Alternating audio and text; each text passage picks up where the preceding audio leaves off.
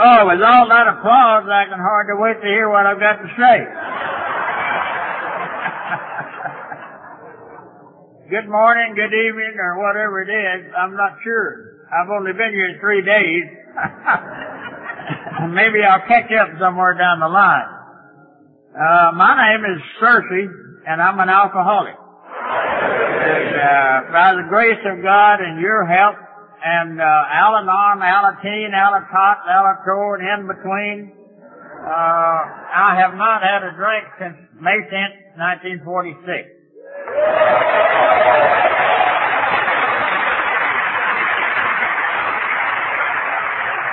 The only reason I mention the length of my sobriety is because I'm damn proud of it. That's the only reason I mention it. If we're not glad to have whatever we've got in sobriety, why, we don't deserve it. If we're not grateful for every minute and every hour of sobriety that we've been given by the grace of God, we don't deserve it. But my boat loaded with gratitude to all of you people who stayed the course and are here sober today. And thank God for you. You know, repetition confirms and strengthens habit, and faith comes naturally. I've been talking ever since I got here. And this is the first time I've had baptismal services in a Lutheran church. But I'm a recovering Baptist, you know. So I hope they don't kick me out of the church. I hope the hell all these guys have been carrying the message up to whoever that they're saying. I hope they bring me something to say. Keep plugging in.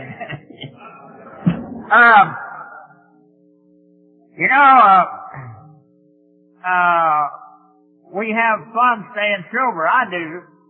If I didn't have fun staying sober, I'd start to go to drinking again, I guess. I don't know what I'd do. But I've had fun ever since I've been in the program.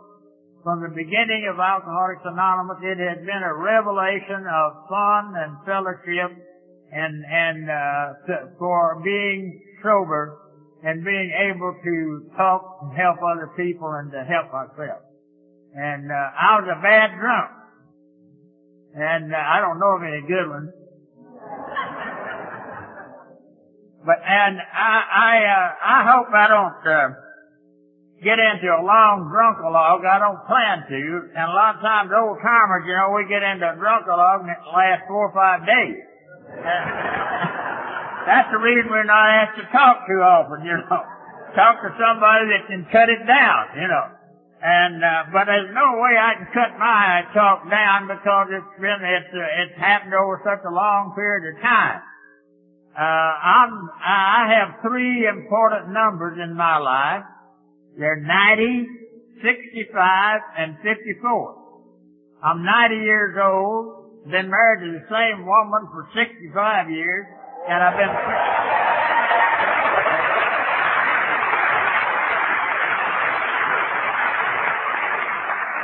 been sober 54 years.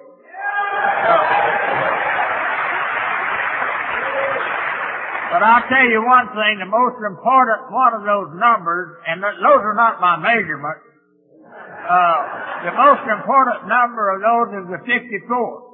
If I didn't have that, I wouldn't have the 90 and I wouldn't have the 65. I'll guarantee you that.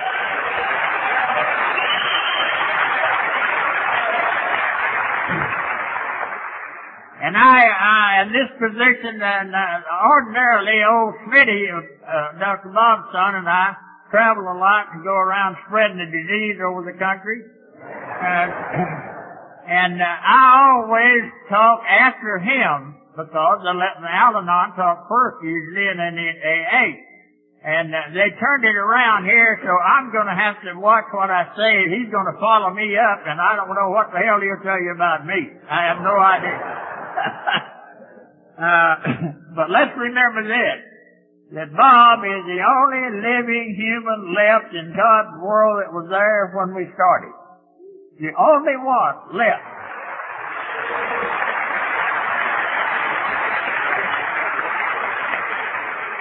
Some of us old mossheads have been around a little while after it started, and for different periods of time in there after it did start, but we weren't there in the beginning. And my cup runneth over for Bob and Bill, who stayed the course from the beginning. They stayed that this is good, this is of God, this will help the alcoholic, and we got to stay with it, and they did. Thank God for them staying the course. They saved our lives.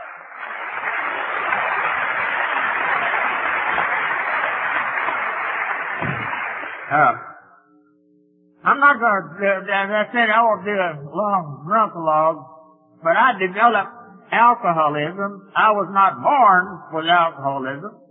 I have no idea that I was born with alcohol because my father and mother and all my family never did drink. Not at all. They were Baptists and missionary Baptists. And they didn't drink like Methodists and Catholics and all those people. But I was born in my father and mother. We had 7 children in my family, and we were poor, very poor, and we had a lot of hard times. But those hard times, just like in Alcoholics Anonymous, those hard days we have and the hard times we have tell us that if we stay the course, it'll work. If we stay the course, it'll stay in there and we'll stay sober and it'll work. And my father and mother, they stayed the course, although on that old farm we had very little income. And a lot of hazards, a lot of bad things, and we prayed to God that it would rain so we'd have a crop and something to eat from week to week. If you're not as close to God as you once were, make no mistake about who moved. And if you never were close to Him, make no mistake about who should move. Without the power greater than ourselves, we would not have Alcoholics Anonymous. And I'm not going to preach to you about religion because I don't know anything about it. And I am a recovering Baptist. I still don't know anything about it. But I can tell you that spirituality is the reflection of godliness in the channels of human living. It is what we aspire to be. It's what we would like to be. It's what we want to be. But we're not there. We don't seek perfection. We seek progress. And we've got it. I want to tell you a few things. Well, anyhow, on my road to alcoholism, as I said, I was not born an alcoholic, but I set out on the course to become one. And I did by doing these things that I did. And as a result, I became an alcoholic. I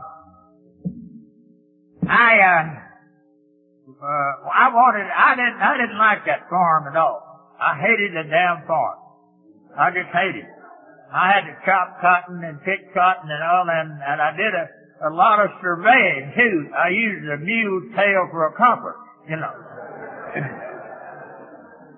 So I finally got off that farm with an old aunt of mine who lived in a little city close to us.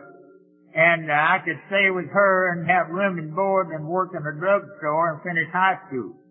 And the day I finished high school, I went to Midland, Texas to play semi-pro baseball in the old West Texas League. And it was a pretty good league. We had big oil companies out there and big motor companies and big corporations that sponsored players. And we had to play baseball on the weekend, but we had to work during the week. During summer, we were supposed to work. And I don't know about you, but in my drink, I never did like to drink with a sorry drinker, did you? You drink with somebody, they'll take 2 or 3 drinks and pass out. Or they'll take 2 or 3 drinks and say, I don't like the taste of the stuff.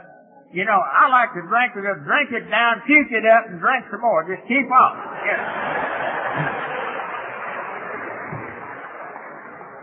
I'm amazed a lot of times at the waste of money that is about alcohol. My wife will once in a while order a grasshopper, whatever that is.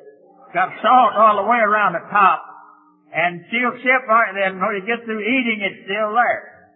That's just a waste of money. You know.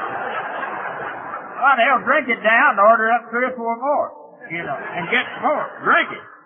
Anyhow, I set out on the course to, alcohol changed my life from being ugly, and look how I've improved.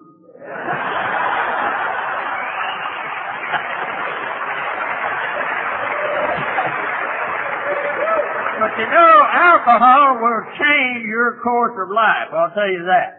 If you,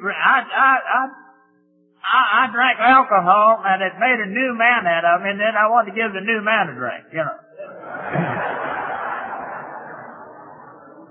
I played baseball with a company, a big motor company. They hired me to play baseball and to work for them for a few days a week. And our baseball manager was a guy named Doc Ellis. And Doc had a funeral parlor, and he was our manager. And that's a hell of a combination there, funeral parlor and a baseball manager. But anyhow, that's what happened. We had a third baseman, and I have to tell this story about Red Hill.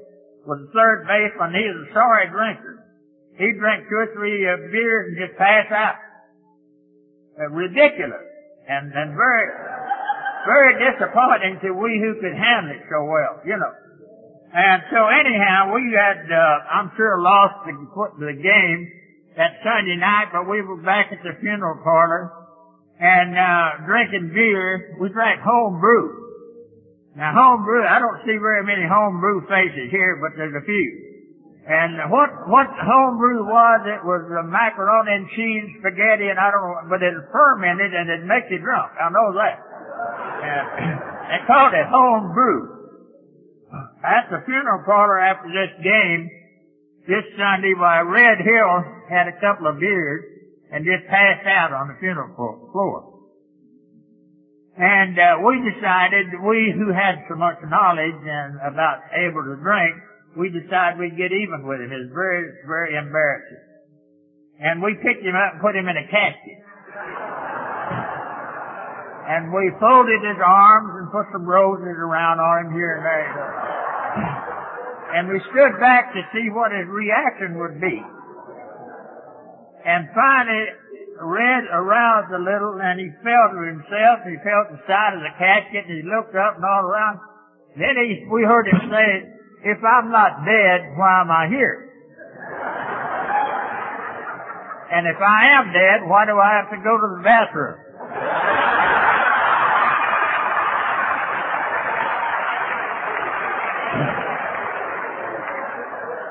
I think later on Red came in the program, don't you? But what you do is, and they gave me a job with, I finally made general manager of this motor company, a big distributor company. We had everything from Abilene to El Paso, 600 miles. And they gave me I made me general manager finally. And I had to do a lot of entertaining. And you know how that is. You don't want to disappoint your customers. And I entertained the hell out of them. I really did entertain them. And I always had plenty of booze, and I always drank plenty so that I could transfer my wisdom and knowledge, and alcohol helped me do that to them. And so you follow a pattern of things you want to do, and it suited me exactly. That's what I wanted to do, because alcohol made me unafraid to dance and be the best dancer, or to be the best salesman, the best sales manager, or whatever it was. Alcohol was doing it, I thought. And in your development of alcoholism, you keep on drinking and drinking and drinking, and then you start drinking for a different reason. And you just start drinking to get away from the effects of drinking. And if you do that long enough and you follow that pattern, it gets worse and worse if you have that X factor in your life, and I had it. And because of that, I kept drinking, and finally I crossed the line into compulsive pathological drinking. That's the only drinking that's a disease. And I know it's a disease because it doesn't respond to self-treatment. And the reason I tried self-treatment on it for 25 years, and it didn't work. And when I finally turned it over to God and AA, that worked pretty darn good. But you know, these bad things that happen to us on the way to alcoholism, and after we reach alcoholism, And bad things, your luck changes. You ever notice that? It's not because of drinking, you're just bad luck. You know. And then you start losing jobs, and I started working for narrow-minded employers. Very narrow-minded. And I remember down the line from there, they finally decided that they could get along without me in the automotive industry, and so I went. They moved me to as credit manager to Packard automobile company and sent me to Corpus Christi. And I went down there and to show them how to drink, and I did a pretty good job. But you know, after a while, if you can't handle your booze and you're developing alcohol and you're into the throes of alcoholism, then bad things start happening. I rode those four horsemen: terror, bewilderment, frustration, and despair. I rode that horse all the way down the line. And I was desperate, but I didn't know what was wrong. I had no idea that alcohol was the problem. But then these bad things, all kinds of bad things happen to you. And then I lost all these jobs, and then I started taking the geographical cure. That is unlawful flight to avoid prosecution.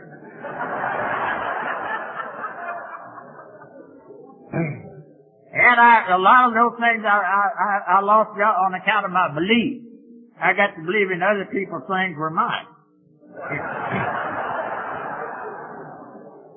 And fear set in. Fear of all kinds, no faith. And I had faith in God and had faith, and because I heard my dad and my mother pray and for faith, and they expressed to me what faith was. That faith is believing that if you need and God needs for you to have a rain, you'll get it. And if He doesn't, you won't. But fear, they told me, is a dark room where negatives are developed. Write that in your book. Fear is a dark room where negatives are developed. And if you keep having fear, then you'll have a negative attitude. It breeds more sorry things in your life than you can dream of.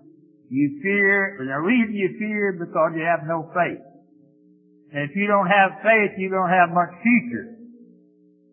So we have to develop faith.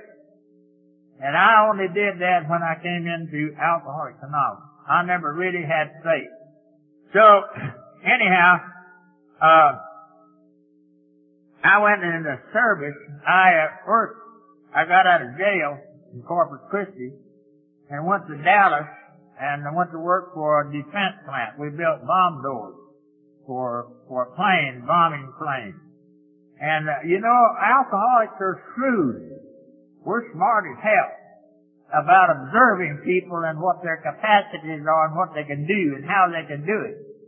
And they had me observing those people working in there and what they did and was it paying off. And with all my knowledge in there, I observed that we were going to lose the damn war if we didn't get rid of those sorry people in there that were trying to build bomb doors. And so I volunteered and went in the service. And I was 33 years old and I've been drunk 20 of those years. And I was not in very good physical condition. They ran my tail off day and night, my tongue out, and I just had a hard time getting through basic training. But I got through that, and anyhow, about 11 months later, after I had made corporal, and they put me in charge of a platoon to go down to the frontier days in Cheyenne, Wyoming, and I sent my platoon down there and dismissed them, and I went down to a hotel and stayed there 3 or 4 days. And the service took a damn deal. And they dismissed me after about 11 months. They decided if they were going to win the war, they better get rid of me, and that's what they did. And when they got rid of me and I came back to Dallas, I was given a job with a large automotive company out of Toledo, Electric Auto Light Company. And they gave me 5 states to travel out of Lubbock. And they moved me from Dallas to Lubbock. And anyhow, the short version of this story is that the company knew I had a drinking problem. They didn't know how bad. But on a day, I had a terrible hangover, and the fellow I was traveling with, his car broke down, and I told him to get it fixed, and I'd go back to the hotel where we were staying. And the reason I did that, see, we alcoholics were wise. There was a liquor store between there and the hotel. And I went by and picked up some refreshments. And went down, and in front of the hotel, I ran into the guy that would help me come into Alcoholics Anonymous. His name was Bob Skimmerhart. He and his mother owned the big oil company in Tulsa, Oklahoma, and we did a lot of drinking together. And he was a sorry drinker, too. But he had a lot of money, and he would drink and pass out, and I'd steal his money and stay drunk. That's what kept me drunk for quite a while.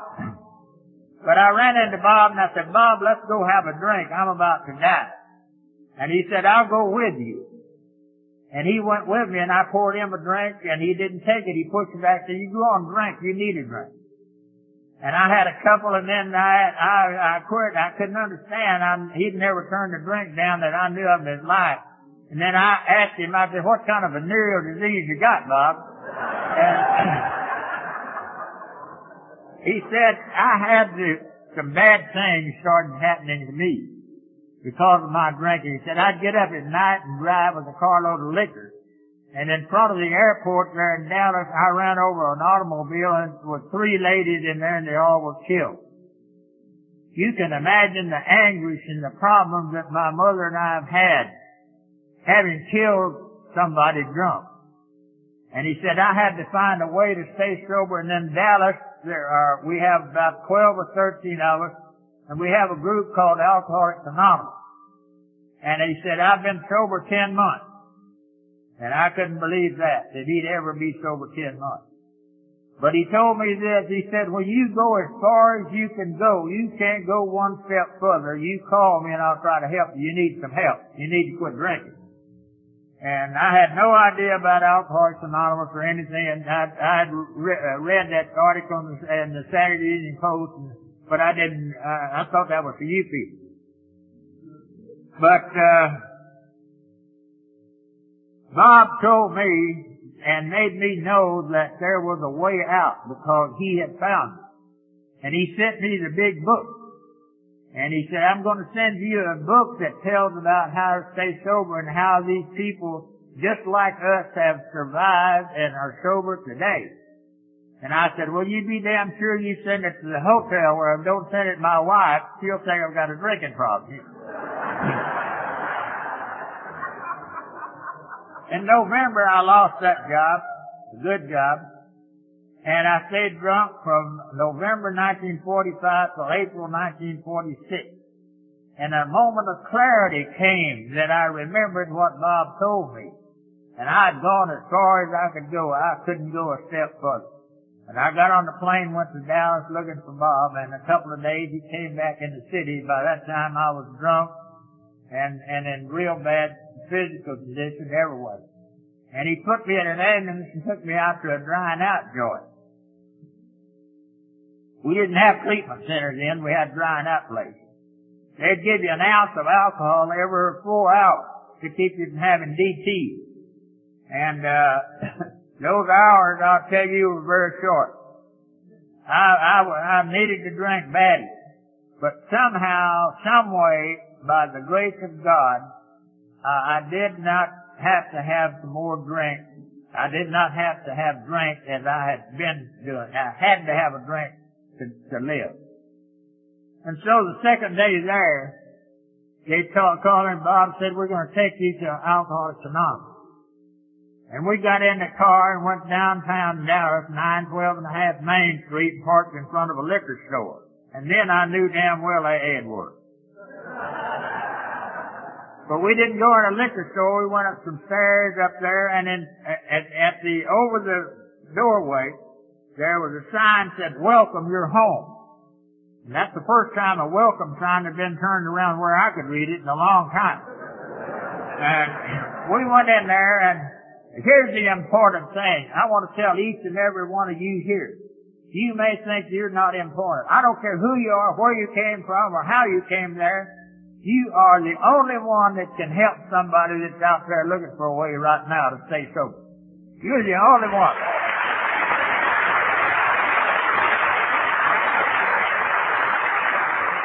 I've heard them say, I don't know much about pro. I haven't been in very long. I don't know anybody I can help. You can help somebody. Tell them your story, what happened. Every single one of us, and it's our responsibility to stay sober in order to help somebody else stay sober and save their lives as our lives have been saved. And we're responsible. I'm responsible to stay sober. How?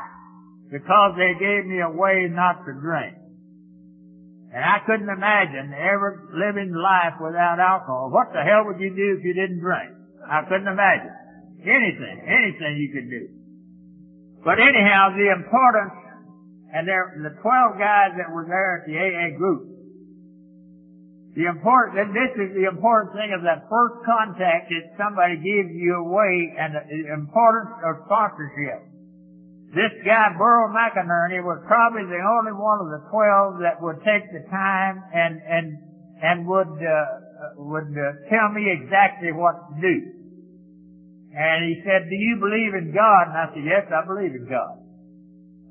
He said, do you admit you're powerless over alcohol, your life unmanageable? I have no problem with that. Well, he said, I don't want any of your propositions and your promises. I want a commitment before you get out of bed every morning to God, not to me or anybody else, but to God, that you'll not take a drink just for 24 hours. And he said, if you don't drink today, you never will drink. Never. And I didn't know I was in a trap until the next day came, and that was today, so I couldn't drink. And every day since then has been like that. I make that commitment in the morning, so I can't drink today. I'm not going to drink today, I don't care what happens. Because I made a commitment to God this morning not to drink. Anyhow, we started, I went back, there was not a group of Alcoholics Anonymous between Fort Worth and Phoenix, Arizona, 1,200 miles. Not a group. And we had 12 members. So it was pretty lonely. Can you imagine how lonely it was for Dr. Bob and Bill? With the two of them trying to figure out, and did figure out a way to stay sober. Then they wanted to figure out how a way to help us stay sober. But can you imagine how lonely it was with those two people meeting? Start your little group today with two people and see how long it takes you to get a bunch of people. Anyhow, the first 100 finally got together. We had 100 members. How do we know Alcoholics Anonymous work? It worked from the beginning. And look at these things that happened by the grace of God. Finally we got 100 people, members in Alcoholics Anonymous. 25 of them were agnostics. They didn't believe in God. So Bill Wilson told me that they met. Yes, they all agnostics and all. We're powerless over alcohol. Our lives are unmanageable. No problem with that. But what do we do? They met. They said, well, we've been trying to do it ourselves and this and that and the other, but what's missing? You know what happened? The agnostics and all of them finally said, yes, there is some kind of power greater than we are. And if that power can restore us to sanity, so be it. And they went on that road, and it's been working ever since. I don't care whether you're agnostic or what it is, you have to believe that there's some kind of power greater than we are that can restore us to sanity. And it worked. It worked from the beginning. And look at the spiritual significance, the spiritual threads of spirituality woven in all the fabric of AA. All of it. Bill Wilson, drunk for the 40th time and in town hospital for the 40th time. And old Eddie came in, an old schoolmate. And he's in the Oxford group. And the Oxford group had 4 absolutes. Absolute honesty, absolute faith, absolute everything, a whole bunch. And I asked Bill Wilson one time, why didn't you stay with those 4? He said, an alcoholic can't absolutely do anything. But he said, we can be shown how to accomplish something, and we can do that if we're shown how, but not absolutely. So, what they did But Bill asked Abby, he said, what's this religion you've got? He said, well, it's not religion, really. Well, he said, what's the bottom line? What do you do to stay sober? You're sober. And he said, we trust God, clean house, and help others. And of all the literature we have, and all the books and everything, and all the knowledge we have today, still the bottom line is trust God, clean house, and help others. It's still the same.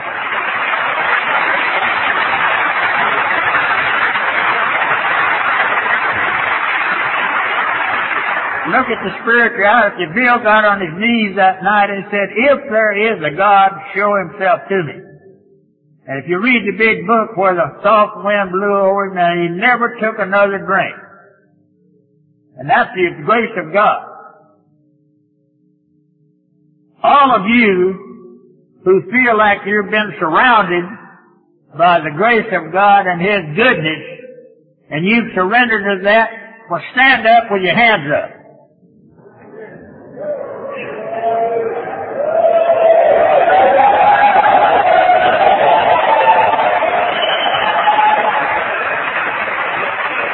That's all of it. We've been surrounded by God's goodness and God's help. And without that help and without that power greater than we are, we wouldn't have AA today. So anyhow, 6 months after that time, Eddie resumes drinking and goes down to Bowery in New York. And he stays drunk. But Bill never took another drink.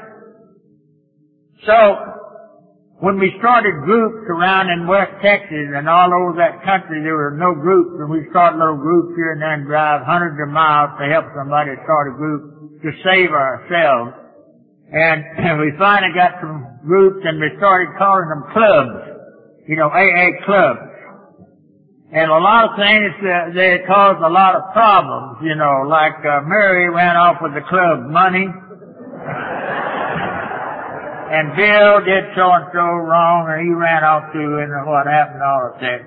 But we were keeping old Bill awake all night with all the problems we had that we had created on our own.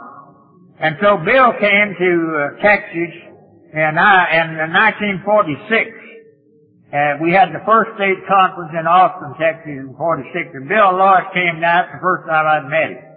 And we formed a relationship that lasted from 1946 till 71 when he died. We were very close, and we associated with each other. We helped each other.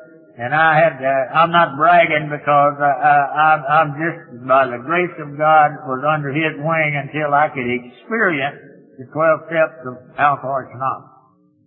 So Bill told me these problems we had as we went along. And so in 1948, Bill Wilson came to Amarillo, Texas, and I met him. We got on a plane to go to Lubbock, and he reached in his pocket and pulled out some handwritten notes. And he said, I want you to read these and see what you think about them and hand them back to me. And I'd been sober 2 years, and I was pretty wise, I'll tell you that. But I read them over, and I said, Bill, this is all right for you Yankees, but we don't need it down here. Well, we love each other. God, how we love it. Nothing will ever happen to us. We'll always be loving each other. What it was the 12 traditions he'd written out. Aren't you glad I didn't start this place? Whoa!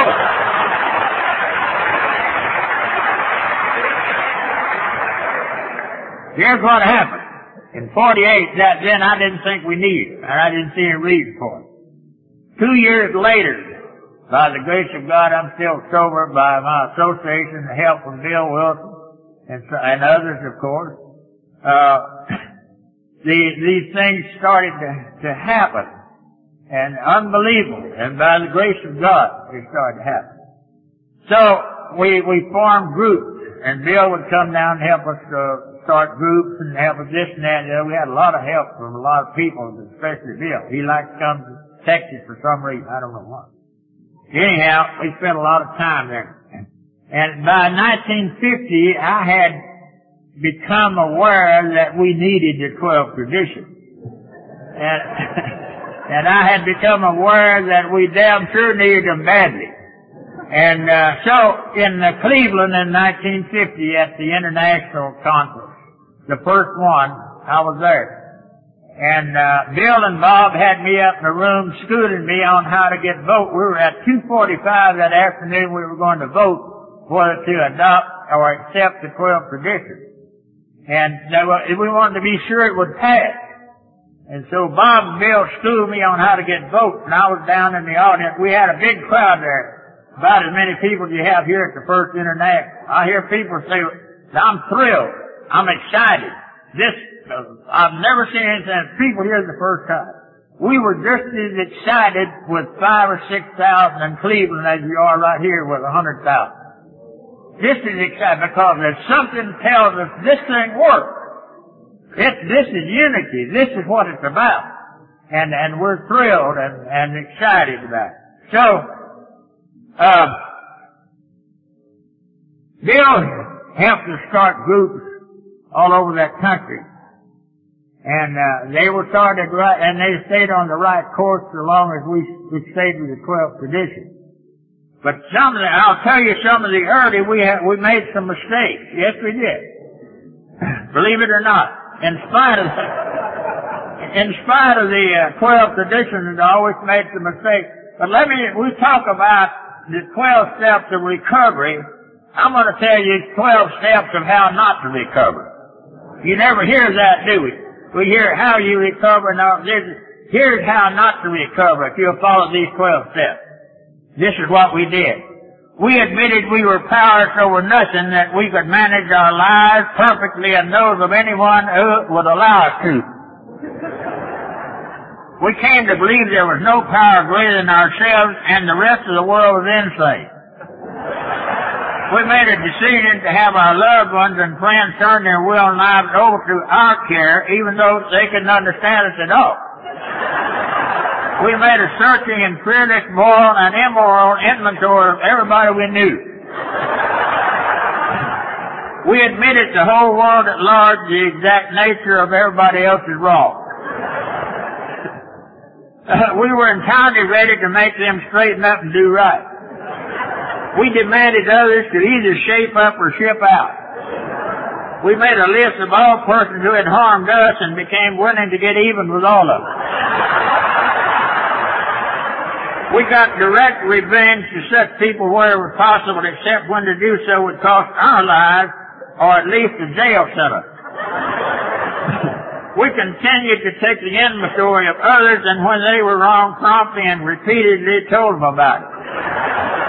We sought through bitching and nagging to improve our relations with others, as we couldn't understand them at all, asking only that they knuckle down and do things our way. Having had a complete physical, mental, emotional, and spiritual breakdown as a result of these steps, we tried to blame it on others and give sympathy and pity in all our prayers.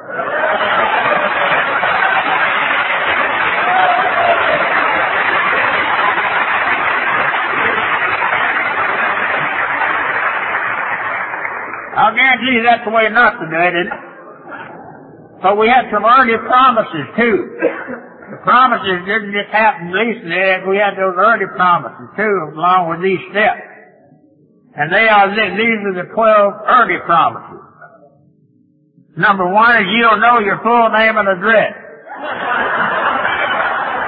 Number 2, you'll be able to shave yourself. Number 3, you'll be able to dress and undress yourself at the appropriate time and places. You will all times know the city, state, and country you're in. You'll routinely be able to find matching socks. You'll be able to smoke if you wish without burning holes in your clothes or the furniture. You'll lose the fear of food. You'll spend less time in the bathroom. You'll be able to walk a straight line and pass the balloon test. You'll lose the fear of police cars in your rearview mirror. You'll be able to answer the doorbell without looking through the keyhole first. You'll realize what a mess you've been and thank God for AA and Al-Anon.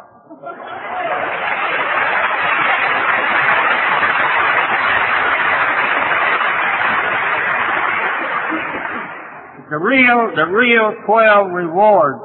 We have 12 everything.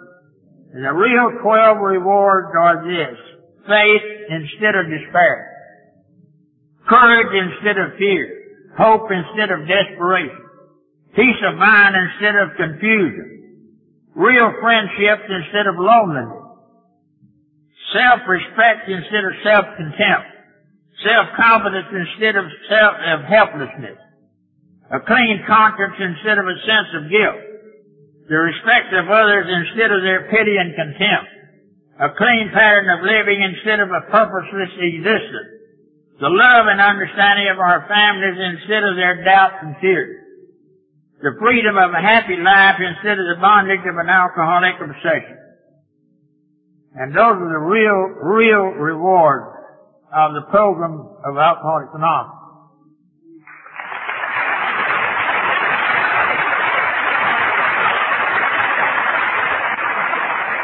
Let's look back and see how some of these things happen. Those threads of spirituality and how they happen. 6 months after Abby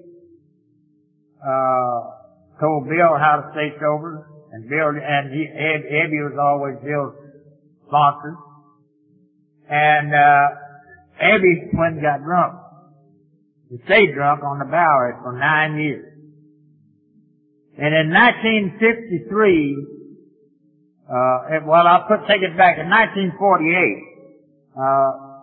Bill Wilson, I wanted to know all the details about everything about Alcoholics Anonymous and about AA and alcoholism and all. And I'd ride around with Bill Wilson and ask him some damn many questions. Finally, he said one day, he said, "Why don't you go to the Yale School and study alcoholism? And maybe you'll brighten up and know what's going on."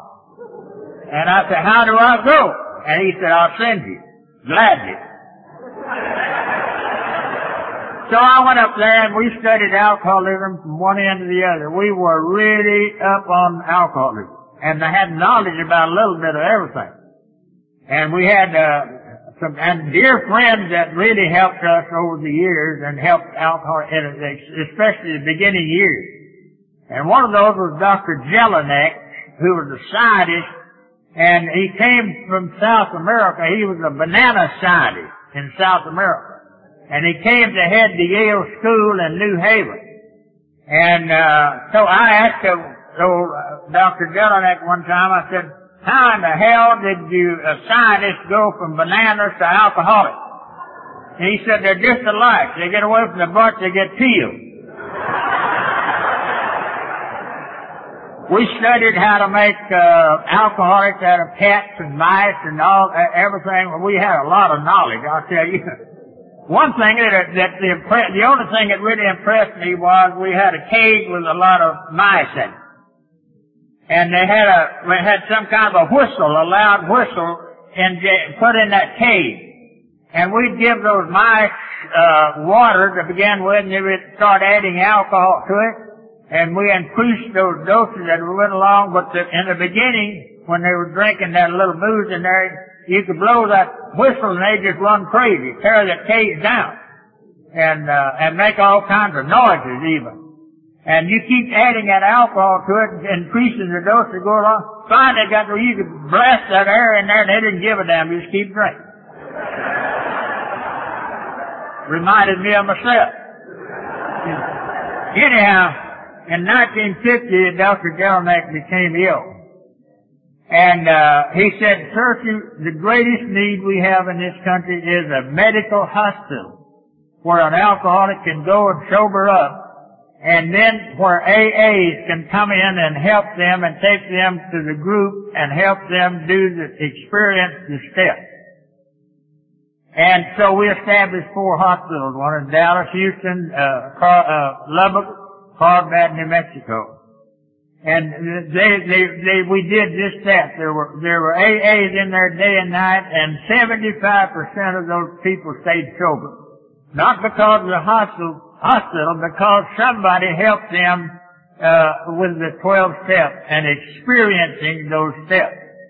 And not knowing them, not reading them, not memorizing them, but experience those 12 steps of Alcoholics Anonymous. Anyhow, in 1953, Bill Wilson came to see the hospital we had in Dallas. And he visited all the 15 patients in there. And he was impressed at how successful it was in helping drunks. And we went to have lunch, and I said, Bill, a lot of things have happened in AA since the beginning. What would you rather see happen now that's never happened before? He said, I'd rather see Abby have a chance to get sober.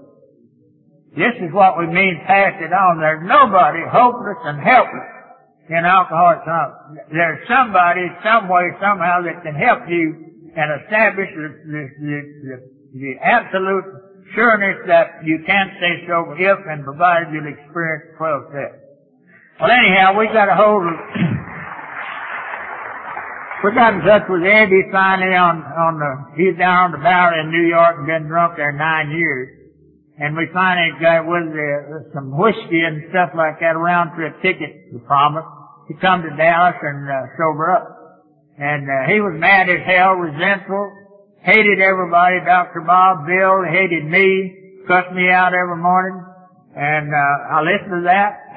He was a cantankerous old rascal. And his room was right across from my office in the hospital. And he'd come over and cuss me out in the morning, and he'd take Bill in the afternoon, Dr. Bob at night. You know, he'd take time out. But anyhow, after about 6 weeks, I told the nurse in there to get him ready, and I called Bill Wilson. I said, I don't believe we're helping Eddie. He's not getting sober. He's sober, but he's still got a bad attitude. And so Bill said, stay the course if you can still put up with it. Go on and do it. And we stayed the course. And I asked a nurse in there who was a member of AA, an RN one day. She came in and said, I believe I see some improvement in Eddie. And I said, well, I don't see any at all. And the fact of the matter, he's going to ship out pretty soon. I left, was out of town for about a week, and came back, and this nurse came in and said, I see a little different attitude in Eddie. And those that went on. Finally, a week later, he came in, he said, where are you going? I said, I'm going to the AA group. Well, he said, can I go with you? And he went over there and visited a while. The next day, he went and stayed all day. And every day, the weeks thereafter, he went over there and stayed. And then about 6 months from then, he went on a ranch out in West Texas where he didn't know a damn cow from a horn. And stayed out there and stayed sober 3.5 years. And then he helped, there was an RN, a nurse that worked in the hospital who became addicted to drugs. And she was bedridden, and Eddie stayed with her for 2.5 years, didn't take a drink, waited on her night and day. And when she died, he got drunk.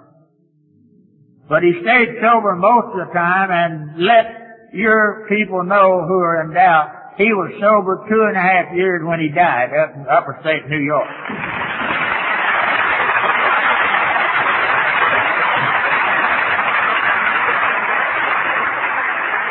That's what Bill meant when he said, pass it on. Don't give up. And a lot of things, I see a lot of people work with a lot of people, and you finally come and you say, they don't want to get sober. How the hell do I know? I'm just saying it.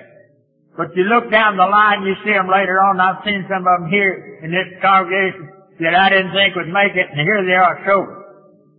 And I'm damn glad of it, and that's the way it works. There's nobody helpless and hopeless in this fellowship. It just works. I want to give credit for those old-timers that before me and on back there that paved the way and made it possible for you and I to be here today sober. And one of them is Sybil Corbin, her mother.